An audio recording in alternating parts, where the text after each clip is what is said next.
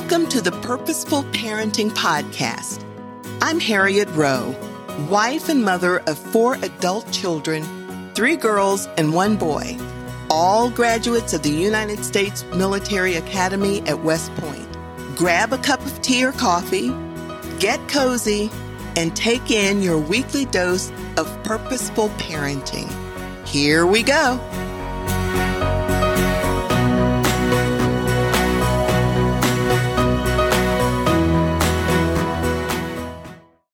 Welcome to another episode of Purposeful Parenting. Parenting is a challenge regardless of your child's age. Whether you are the parent of a baby or a teenager or toddler, we can all agree that parenting is very, very challenging. It can be wonderful one day and you're feeling like the perfect parent, although we know those don't exist, and then very exhausting and very overwhelming the next day. We're always thinking in terms of how we can go about changing our kids' behavior, but nobody can be changed. There is no way you can change your child. People will set out to marry someone thinking, oh, I can change them. It's never worked for that, and it has never worked with trying to change a child. At best, we can look at what we can do to change our behavior that will allow our child's behavior to be shaped differently. So let's take a look at what we need to do to become a more positive parent. The bottom line then is changing our thoughts and feelings about the things that we struggle with and the way we struggle with them. Remember, positivity is contagious. So although it may not seem like it, your child is a reflection more often than not of what your behavior may be towards him or her. And if it's not directly a reflection, your behavior can intensify your child's behavior. And we'll get a little more into that in a bit. So let's take a look at some things that can change your way of responding to your child. 7 changes that you might want to make that can lead to a stronger and a more positive relationship with your child. Okay, the first thing is to think in terms of what's causing your child to respond or to act the way he or she is doing. Basically, what you're going to do is think in terms of changing the way you are looking at your child's behavior. Instead of responding directly to the fact that he or she is having a tantrum, think about what may have caused that tantrum. Is he or she trying to get your attention? Or is it a reaction to something that may have happened to him or her? Perhaps a sibling did something to your child that's causing them to react in a negative way. Now, I am not saying this is going to be easy, because when you are busy and your child is throwing a temper tantrum, the last thing we usually think about doing is standing there thinking, now what could be bothering my child? But that's what we need to be doing. And half the time, sometimes we already know what may have caused it. But what you need to remember is that if you respond in a negative way, it will more often than not just increase your child's negative behavior. So the best thing to do is either ignore that behavior if you're in a position where you can. If you're at home and you see your child throwing a tantrum, you can easily keep an eye on him or her so that they don't hurt themselves and not throw a tantrum yourself and getting angry at the child. Now, if you are out and about in a store and your child starts doing that, then what I would do, and it only took a couple of times, would be to lean over, whisper to my child that I'm going to take them to the bathroom, and they know they did not have to use it.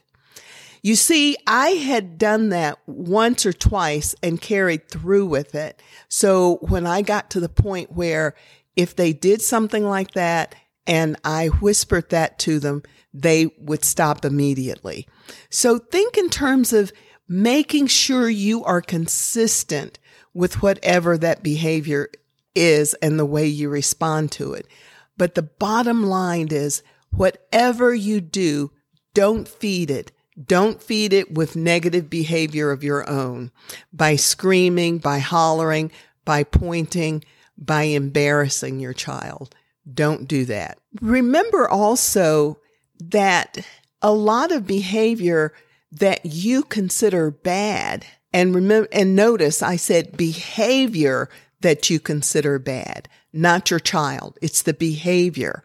More often than not, it's because we as adults don't think it's acceptable, but it may be absolutely appropriate for that child's development. He might be just acting developmentally accurate for him or her. So developmentally appropriate behavior may not be hurting your child or anyone else, but it could be causing you to stress out. But remember, the less you stress out about it, the better, and the sooner it will end. So don't feed bad behavior. The next thing is that you might want to remember that kids are just kids, and you may have to take your expectations down a notch.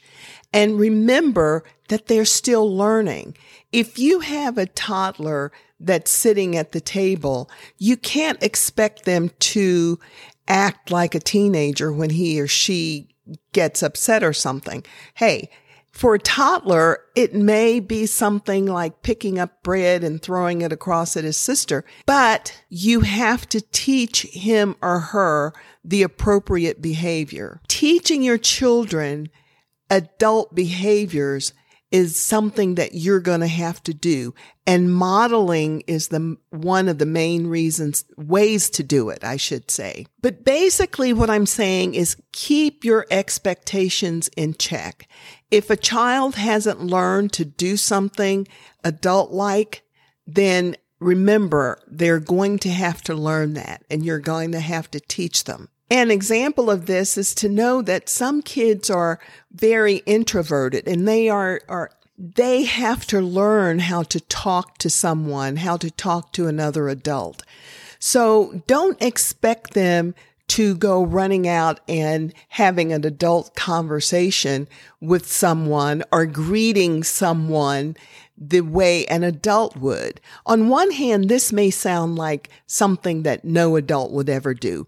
A parent would not expect their child to greet another adult, but you'd be surprised. Just open your ears and listen and see how many parents will reprimand their child because they did not respond to an adult in an appropriate manner. And I don't mean being rude. I mean, for instance, not going up shaking an adult's hand. You can't expect a 2-3-year-old to do that all the time. So lower your expectations.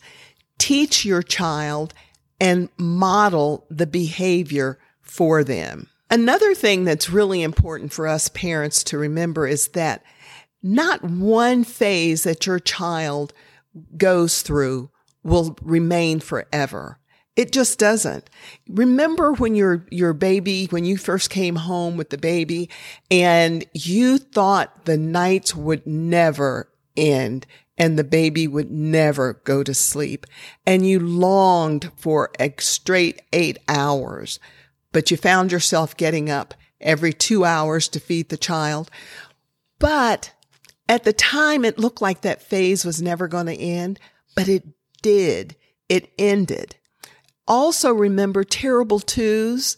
If you have a child now that's a teenager and you stop to think about when they went through that terrible two stage and then you thought, oh my goodness, what about the trusting threes? Will they ever come? And before you knew it, they were out of that phase too. So remember, colic will not last forever.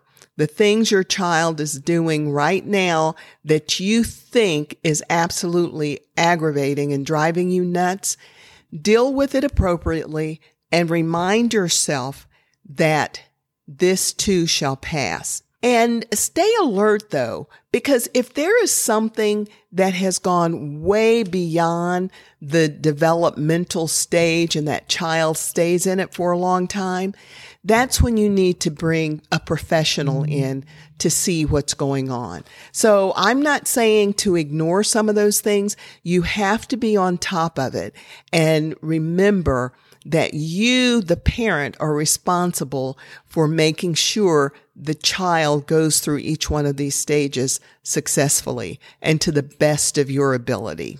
Another thing that you might want to remember to do is to share the responsibility. It's so easy, especially the emotional responsibility. It's so easy for moms, especially, to share with the dad, to having the dad change the diaper or dropping off the child somewhere to buy shoes or something like that. But when it comes to things that you're worried about, sometimes you keep them to yourselves. And you have to remember that there are two, that you need to have someone that you can talk to. If a child is having problems at school, you don't have to take on that burden all by yourself. Share it. Have someone, have your partner, have your husband, have your mom, someone else, so that you can have someone else to talk to and to help you through those things. Another way to remain positive with your child is to try to understand what he or she may be going through. Try to connect, and you connect with your child by being a listener, and you pay attention to what he or she is doing, what he or she is saying. And the way to know that you're doing this is to feed back what the child says to you, much like a counselor would do. Think about a counselor saying something like, so Johnny, you were at school and your best friend took something from you and you were surprised. And you know what? If you didn't tell that the right way, your child will let you know that that's not what he or she said. And not only that, but even if you got it wrong, your child will understand and know that you're listening to him or her. So make sure you are really listening to your child and do this on a daily basis. And it doesn't take that long. Just periodically sit down when it's just one-on-one and talk to your child. It may only be for a couple of minutes. You get to know him better or her better, and you get to have your child understand you, believe it or not. So spend a little time with your child. Also, you want to make sure you're not controlling your child. You have probably heard and are aware of helicopter parents or authoritative parents. These are parents that will spend the time hovering over their child and not letting loose of any of the rope, not letting the child make any decisions of his or her own. Now, once again, I'm not saying to let your child make all of the decisions.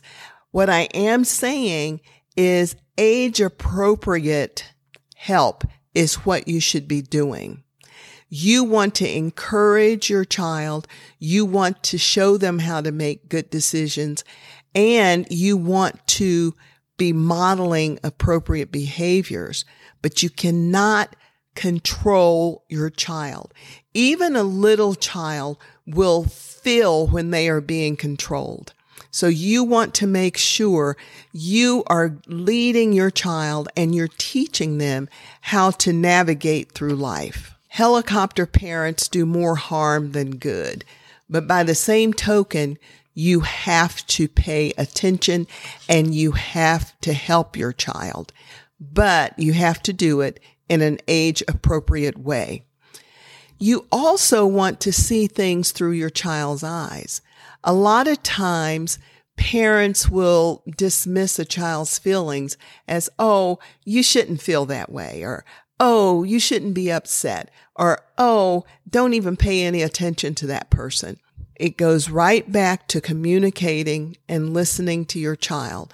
You do not want to do anything that makes your child feel little. And it's so easy to do that if you belittle his or her feelings. So you want to make sure you're doing things that will bring you closer to your child and let your child know that it's safe to tell you when he or she is sad. Also, remember, parents, your child will have a life that God has set up for him or her. You may have wanted to have a son that's an athlete, but that child may be a singer. You may have wanted to have a child that is a doctor, but that child may have been meant by God to do something totally different. So you parents have got to make sure that the child you have is the child that you allow to be what God wants him to be or her to be. Now, in doing this, that means that you will have to do some guiding. You will have to expose the child to different things. You will have to pay attention to where that child seems to have strengths. And you will have to be the one to guide that child in that direction. Remember, every child is different. They have different qualities, different personalities, different strengths, different weaknesses. And you need to parent them in a way that suits their needs. You need to parent them according to the way God is heading that child and the direction God wants them to go in. Remember, there's no one size fits all in parenting. And once you parent the child you have, your job will be a lot easier. It's nothing worse than trying to force a child to do something because you think that is what he should do. Trying to force them to be something that they are not. Trying to force them to be or to take on a career that you passed up. Don't do that. Let your child do what he or she is interested in. Above all, I know that the important thing is to guide your children according to God's word. Guide yourself according to God's word. Jesus said, "Let the little children come to me and do not hinder them, for the kingdom of heaven belongs to such as these." Teach your child what God wants them to do. And as you're parenting, remember to stay positive. Remember that you're dealing with precious little kids, and no matter how frustrating it gets, it will end. That phase will end. Philippians 4:8 tells us, "Finally, brothers, whatever is true, whatever is honorable, whatever is just, whatever is pure, whatever is lovely, whatever is commendable, if there is any excellence, if there is anything worthy of praise, think about these things. If you think about the things that God wants you to think about and do the things that He wants you to do, then you will be a positive parent. You will be a parent who is parenting on purpose. Thank you for listening to this week's episode of Purposeful Parenting. For more tips on parenting, or if you would like to reach out, please visit me on HarrietRowe.com and follow me on Facebook, Harriet Rowe. That's Harriet with 2 T's. I look forward to grabbing a cup of tea or coffee with you next week. Feel free to invite a friend. Until then, this is Harriet Rowe reminding you to parent on purpose.